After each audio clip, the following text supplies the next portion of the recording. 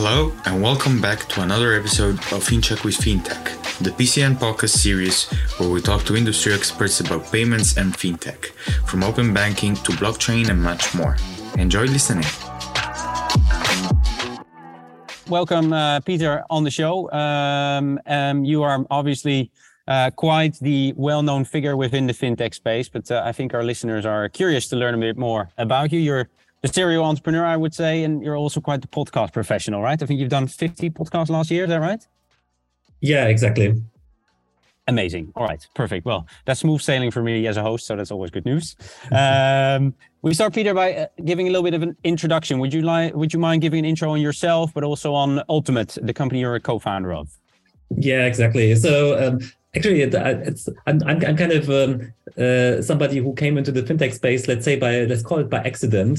So I'm a software developer, and I financed my studies with doing software development back in the days. But kind of like when the projects became bigger, this made me entrepreneur for the first time, because I found like a software development company out of university, and then fast forward, so when I wanted to also start working in startup companies, and in the end, Berlin is kind of the main center of the ecosystem in Germany. I moved to Berlin, joined a company builder that first worked in advertising technology, and almost at the date when I joined, they decided to also move into the fintech space, which was my segue into fintech and banking infrastructure as well. But it was a really, really cool step for me, because I really learned a lot along the journey.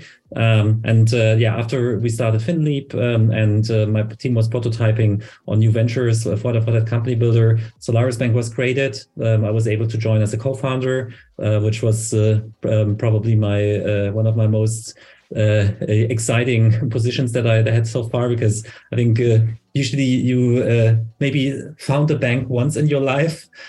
So this was my big moment here, being there from the very beginning, kind of like fifth employee, and then moving up to almost 300, building up all the technology as the CTO, but then also getting infected with the crypto virus in end of 2016, thinking a lot about how to also innovate financial service infrastructure with using blockchain, tokenization, and all these buzzwords. Build up a stock, like a crypto exchange for a stock exchange company for Börse Stuttgart for 2 years, and now with Ultimate we want to bring DeFi to the masses. And our product is a non-custodial wallet, which is really easy to use, which gives you access to decentralized finance and all these new worlds of financial service infrastructure. And we're doing it for 1 year now. We are more than 30 employees already, launched in 100 countries, and now start the journey from here, really also improving trading experience and anything related to that. Awesome. Well, I'm curious to learn a bit more about your views on the DeFi and crypto market, but maybe first, you like you said, you founded several companies, right? Is there something addictive about finding companies, about being kind of a serial entrepreneur? Is there something that just keeps enticing you, or why you choose, okay, I'll find another company instead of maybe joining someone else who already has an established company?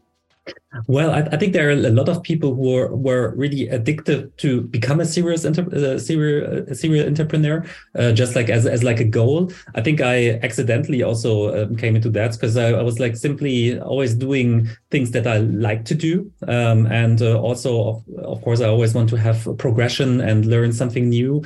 And I somehow found out for myself over the past probably 15 years that to my skill sets, it's most suited to really be in the very beginning of a company. It's kind of like really, so if you don't have a product, you don't have employees, you don't have money, you don't have like customers, and you have no IP, no technology. So that's a really situation I can deal very easily with. So just like really finding trade-offs, finding the right people, building a culture that also attracts more people that want to take also a lot of responsibility and build something up and so on. And I think over the past years, I was involved in creating 6 companies now, and of course the companies that started at the company builders. So I think I'm really, really proficient in like being in companies in the very first years, helping to building it up, bring it to the market.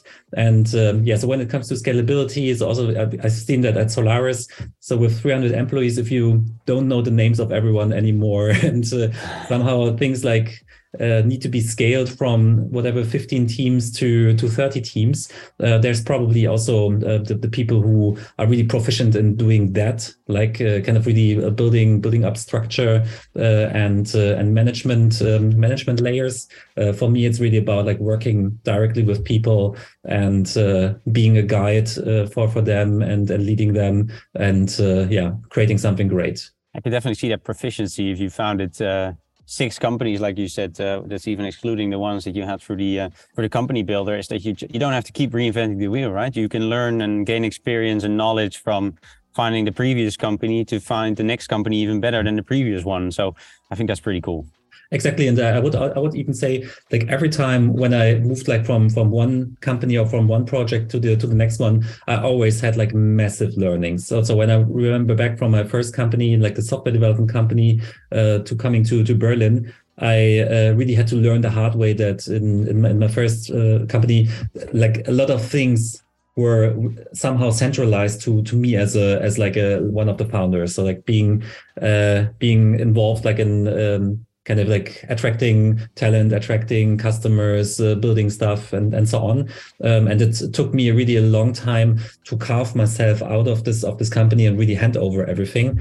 And from that moment onwards, I was always thinking, hey, let's build companies in a way that not everything is depending on me, because I need to have kind of enough freedom and enough flexibility really to focus on the future and creating opportunities and really guiding with a vision and so on. And that's kind of the main job of a founder and of a managing director. And but also then from also Solaris to the next positions, there was like every time I really reflected myself, okay, what was good, what did I do in a good way, what didn't I do in a good way, and I always try to improve. And I think that's also a huge opportunity if you can work that way, if you can really learn in big steps. I think so that's a really great opportunity. Yeah, I think that open-mindedness is what helps you, I think, to develop as a person, but definitely also develop the companies that you found. I think what our listeners are interested in is you obviously have a lot of knowledge when it comes to fintech, but even more so specific towards kind of crypto and DeFi, right? So let's maybe look at, we're now end of January. Let's look at the current state of crypto. I think we all know we are in a crypto winter. We always have Binance slashing their staff. We have FTX collapse. We have Genesis filing for bankruptcy protection. There's a lot of stuff going on. How do you view the current state of the crypto market? Yeah, so 2022 was a really interesting year, and I think also a very impactful year, because we've seen the tremendous growth before. So I always called it, there's different waves of crypto. Yeah, so there was like wave 0. So the like Bitcoin and Ethereum blockchain have been invented kind of like as a decentralized database to make transactions kind of without an intermediary. Yeah, so that was its core purpose. In wave 1, people started to realize that the price of Bitcoin, the price of crypto assets, was almost rising all the time, kind of. So people wanted to trade it, and that led us into like a huge trading industry that also in 2022 we had all the discussions around the MiCA regulation, market in crypto assets, so that the European countries get like a harmonized crypto regulation, and this is all like about centralized companies who offer crypto services, for example, crypto trading and crypto custody. Then kind of the summer of DeFi happened, which from my perspective is the wave 2, or the second wave of crypto, because somehow it all went back to kind of what crypto and blockchain has been invented for. So people are self-custodial, so they are their own bank, and they consume financial services that are offered through smart contracts on the blockchain. And to me, that's the big separation. There's like wave 1, centralized companies, so you have to trust them and they provide services to you. And in the second wave, in the DeFi wave, there's smart contracts kind of digitizing financial services, like getting a loan or investing or trading on a DEX, and offering that to customers directly without an intermediary. And now talking about the crisis and the state of crypto end of January 2023. So we've seen these like wave one companies, or at least many of them, fail. So like FTX, Genesis, and so on. They like went into bankruptcy, and the problem is that these centralized companies are almost like working like a bank, but in fact they aren't, right? So there was no regulation for FTX. So they simply did what they wanted to do. And of course, there have been some, let's say, criminal people involved who were not acting like in the sense of the customers. And now regulation will start to regulate them. At the same time, DeFi was pretty stable, and people started to move their assets on non-custodial wallets over time, and now start to use and to adopt decentralized exchanges to trade and instead of the centralized ones. So what are the two learnings for me? So the first one is, so if there's like a centralized company and it's somehow working like a bank, I think there need to be rules so that people can trust them, that they're really working the way everyone is expecting it. Or you go on the new rails, so like DeFi, decentralized exchanges, non-custodial wallets, and you take the opportunity to really control everything yourself and become your own bank. And then, of course, you only need to trust yourself and nobody else. Interesting. Because so there's two waves, you say, right? You have centralized companies like Binance and like FTX, who started as wave one. Then you have the summer DeFi, which is wave two. Now we're in a crisis. One of the themes or products that is also part for me of the crypto blockchain kind of waves is the NFTs. Where do you think that is part of, or where does that fit in? Yeah, so I think the NFTs are also part of the kind of the second wave. Kind of like it's at least happened at the same time with the summer of DeFi, and also somehow also fueling it, especially when you use NFTs also like as a access token for DAO communities and so on. At the same time, NFTs became like a pretty attractive crypto asset for people to trade. We've seen OpenSea, for example, developing over time, which is a centralized company where you can trade NFTs. You've seen also kind of lawsuits against employees of OpenSea, kind of front running prices on their marketplace and so on and so forth. Which again, so it just shows like if there's like a centralized service being offered by somebody, we're always pretty close to traditional financial services and kind of all its defects that they have, kind of like people front running, people doing fraud. You can trust them and so on. But yeah, so we really have to learn to anticipate the new decentralized infrastructure and really learn to trust the code. We can also talk about how to solve that. But I think like a machine, in the end, if it's programmed the right way and if it has the right instructions, it's way more trustworthy than a human. That's an interesting perspective. Why do you think that? Because I think there's still people do a lot of manual work, especially when it comes to AML and KYC, right? There's software solutions. So there is obviously builds that and relies on that too. Why do you think that a good running or well-built machine can replace humans? So it can always replace humans in terms of efficiency, right? Yeah. So kind of you have a way better cost structure if like the machine automizes everything. So I think that's for sure. So that's law for the past 30, 40 years. But when it comes to regulated companies and regulated services, so there's this one aspect that I learned at Solaris Bank, because so when you build up a bank, it's all about kind of like building an organization which is trustworthy. Yeah. And so like all the regulation and rule sets existing, for example, in Germany, it's the MA risk and the BAIT. So it's like minimum requirements for technical services and technical infrastructure.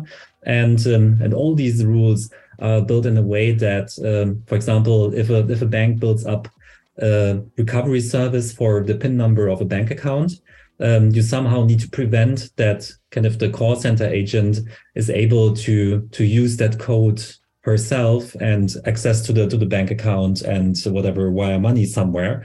So in the end, it's like there's like a lot of processes and controls that you build up just to make sure that nobody from inside the bank can manipulate anything. But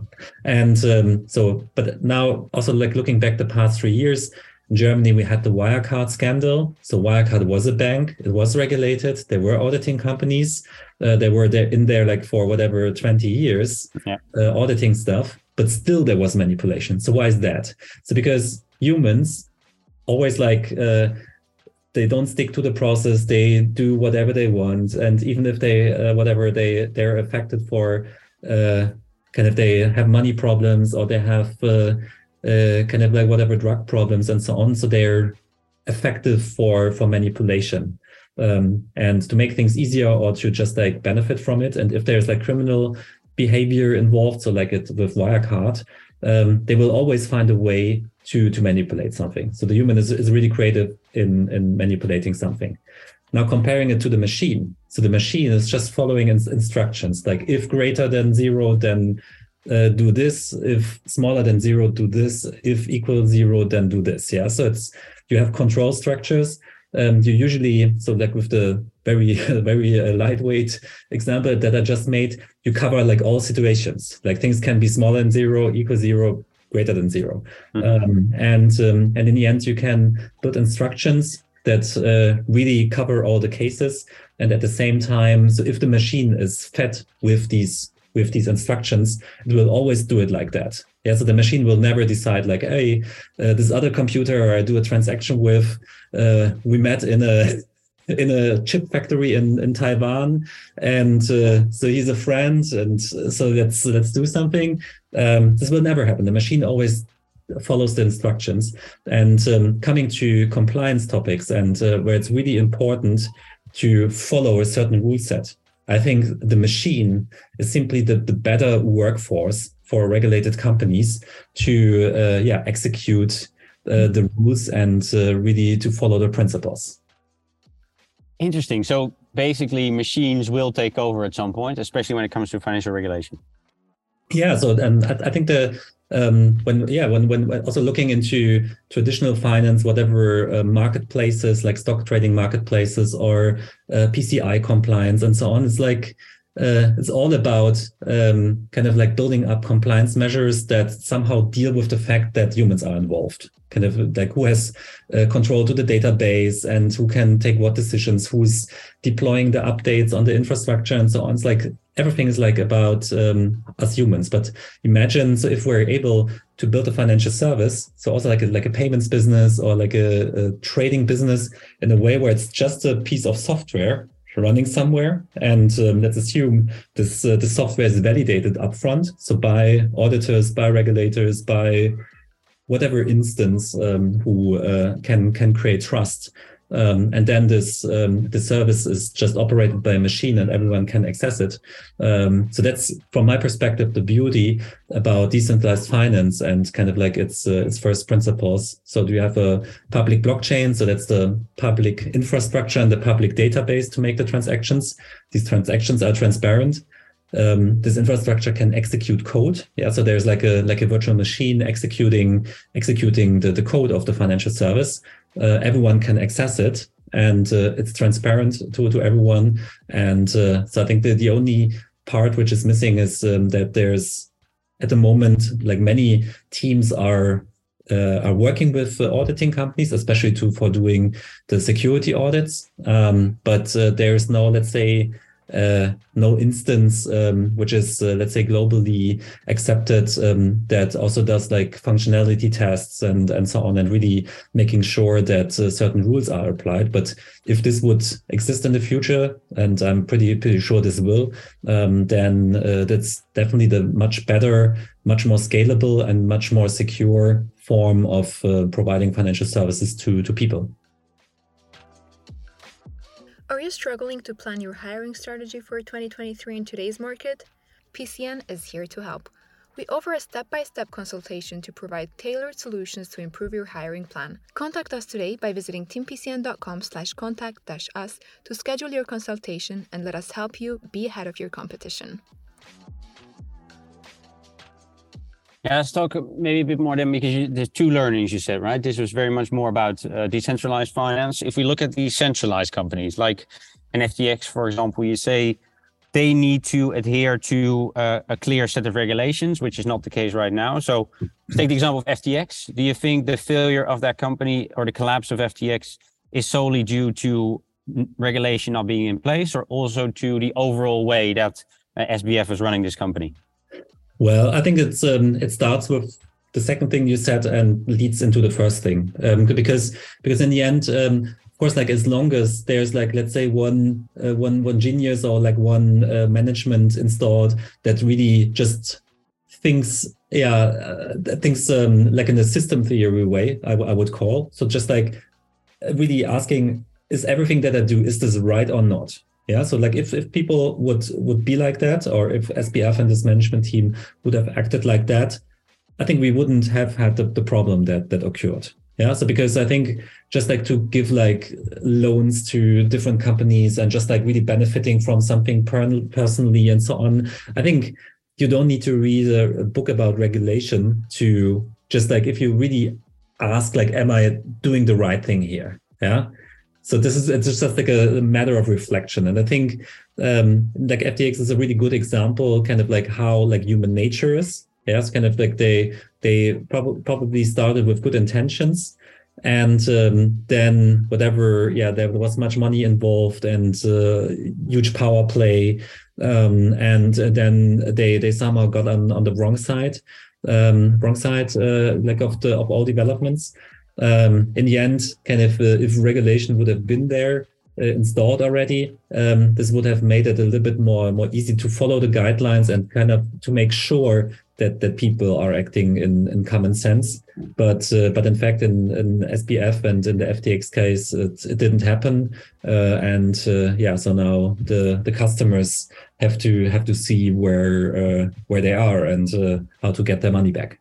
Yeah, exactly. I'd like to go back to your earlier point. It's run by humans, and those humans are prone to opinions, and they're dynamic, other than maybe a machine or a piece of software that would follow a set of rules. Yeah, and then also been looking back in history of financial services. So kind of like regulation, it was not coming kind of like out of nowhere. So usually regulation is something reactive. Yeah, so they're kind of in the beginning of banking, there was no regulation, and then kind of there were the first cases of fraud and whatever money was stolen or whatever playing with customers' money in a too extreme form, and then like the Basel requirements have been introduced and so on, and like front running protection in MiFID and so on. It's like this was all reactive, or like this was all a reaction to misuse of markets and of people who did things that kind of were against fair markets and customer protection and so on. It is like how regulation happened over time. So like even if there's no crypto regulation right now, like at least on a global level, I still believe that some of these kind of like financial regulation aspects like front running and so on are kind of like, if you think in a system theory way, just like really reflecting about yourself, you would not ever do it because you would call it unfair if somebody's doing it to you. Yeah. I think this is always the best measure. It's just like everything you do, just if you kind of like twist it by 180 degrees and somebody would do it to you, would it feel right? If not, then you shouldn't do it. Talking about regulation, you are a member of the Digital Financial Forum, right, for the German government. Are you, or to what extent are you involved in the shaping of that regulation right now for Germany, Europe, globally? Yeah, so the Digital Finance Forum in Germany is a really, really great initiative to be in conversation with the current government, like on a constant basis. So we meet like 4 times at least a year, so with some additional meetings, and just like really to So we developed an agenda. So for example, for the crypto topics, of course, MiCA and the local implementation is a huge topic for German companies. And but yeah, it's also like a forum really to talk about the future and anything else which is coming. Very interesting for us from the crypto industry is that the German or the German government is planning to introduce also a digital stock during the next 2.5 years. So there's already the electronic security that has been introduced already some time ago, and now they want to also broaden it or bring it to stocks, and blockchain can be a settlement infrastructure for that. I think these topics are really interesting about when shaping kind of the regulatory environment of a single country, and really like bringing in our ideas and just making sure that the spirit of being permissionless and open and transparent, that this remains, because there's enough forces also just trying to keep everything like it is right now, kind of like keep banking and stock exchanges and all the settlement infrastructure with clearing houses and not being global. Like the current financial service system is not global. Yeah, so it's like a local solutions connected through SWIFT. We can have a global infrastructure with blockchain, and that's what we're fighting for. But at the same time, Germany is also one country within the European Union, so it's very important to also involve on the European level. I'm, for example, pretty active on blockchain for Europe, like in this association, and also commenting on papers and suggestion from the European Commission and different players on the European side as well. Because so some of the laws will be implemented on the German level, but they will be made on the European level. So therefore, in these days, it's also really important to be active on the European level. Really cool to be so close to the action. I can imagine, if you are so close to the action, to use my own words, paraphrase myself, where do you see these regulators have the most difficulties with? Is it creating regulation around the decentralized finance side of crypto blockchain, let's say, or is it creating regulation for the centralized crypto exchanges, or is it both? Yeah. Well, so with the MiCA regulation, I think the efforts of the past 2.5 years really led into having a suitable regulation for centralized companies. So I think the most easy way to call it is that something like FTX would not happen in Europe anymore once the MiCA becomes active, because it's like really extensive rules on how to run a centralized crypto business. So I think, which is good for everyone. So like the companies now have the way to passport within Europe, and you have like kind of comparable markets and with the same standards and so on. I think this will make it more easy for those companies to operate. At the same time, the customers get protection and also the same standards everywhere. So I think for European citizens, this is quite good. Where the stablecoin regulation included in MiCA often is criticized by me, because I think stablecoins is a really great technology and a really great idea also to bridge between the current financial service infrastructure and the future one on the blockchain. Because once you have, for example, a tokenized euro money or tokenized governmental money, you can suddenly start to send it around the globe without SEPA and SWIFT. You can do this on blockchain, on the Ethereum blockchain, almost in real time, and kind of you can code it. You can it's programmable money. You can use it in DeFi. So I think this is such a big opportunity, just with one step porting the traditional money into a completely new technical world. So therefore I'm a big stablecoin fan, and so we should really embrace that technology and that approach, because we can do a lot of stuff with that. When it comes to the decentralized projects and DeFi in general and regulation, so at the moment, and you asked about the difficulties for regulators and for politicians.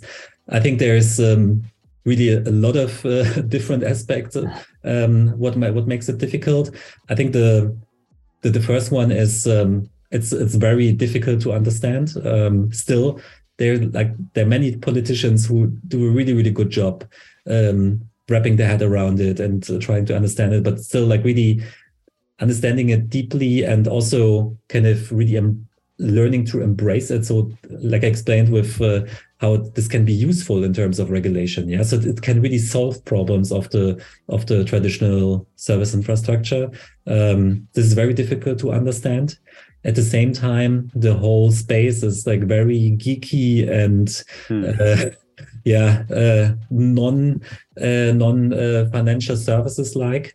So therefore, it's I think often also very difficult to really understand the people behind and their motivation. And when this crosses with whatever libertarian thoughts and getting rid of governments and so on, I think this is usually the DeFi world and let's say the politicians world usually doesn't manage to communicate with each other because people are so different. And that's the reason also why we started to involve ourselves, or also me personally, because I really try, like C-3PO from Star Wars, really try to create like a line of communication between everyone, just by explaining like the opportunity of DeFi that can also help like politicians. So like Wirecard would not happen again if this would be a computer doing stuff. Yeah. On the other side, explaining to the DeFi people, hey, regulation is not bad. Yes, because like if there's like common rules for all market participants and the customers can really trust into these services, and there are certain rules that gives them the trust into these services, that's also good for everyone. Yes, it's good for the politicians, for the states, for the people, and also for the entrepreneurs building the stuff. And therefore, yeah, so we over the past 1.5 years really did a good job getting a lot of people on the table and having a lot of bilateral discussions and conversations. And I think we already moved a lot forwards. So to and in the end also make Europe a pretty crypto and DeFi friendly jurisdiction, because so if we anticipate the opportunity and really grab it and create a friendly space for that, we can really become home of the future of financial services also worldwide. Yeah, it's interesting how it came from a money network, let's say, being used by criminals to being known to the wider public, to now going into indeed regulation needs to be written around it, and we need to make this a normal way of transacting. I think it's really cool. And like you said, the fact that you can wear many hats and have been in a fintech yourself is very helpful, I guess, for these kind of shape these. Yeah, yeah, but there's also kind of, as you said it yourself now, kind of like this network only used by criminals. So I think this is like, so there's so many numbers also showing that that's not that much criminals using it. And of course, like if you go to the darknet, it's the most used currency or like payment system. But why is that? Yes, because you can't use whatever your Visa or MasterCard in the dark web, because the marketplace is just not existing, and you also can't pay with cash. So kind of like, okay, it's true that cryptocurrencies, like for that use case, is probably the closest instrument to use. But still, like Bitcoin and Ethereum and others are traceable, and you find the people behind. And there's like tons of cases where criminals have been arrested simply because it's so easy to follow the transactions. And even if you talk to financial prosecutors and just like ask them about like their life, and they do like the follow the money all day. That's their job. Follow the money. And if criminals are paying in cash, and I think Germany is a mecca for using cash and using it also in the criminal space, and like everyone knows that. And also like in dimensions, volumes, and sizes, it's like way more than like in crypto worldwide. So in the end, I think it's very easy to say like crypto is used by criminals because it's the main way to pay in the dark web. But I think in terms of volumes and where criminal transactions are made, cash is still, in volumes, the biggest instrument to make these transactions, and at the same time also still the best instrument because it's completely anonymous, and cryptocurrencies are not anonymous. Yeah, I think the stigma that has been built around crypto in the past is due to the unknown that came with crypto, right? People became fearful, and that's why they saw these things happening with criminals. Now the FTX collapse, I think that just for them gives them a confirmation bias towards, you see, we are not there yet, and this is still a dodgy way of payment. So that's why I think that's maybe a nice bridge to my next question. The future of crypto is heavily dependent on regulation. Would you agree with that?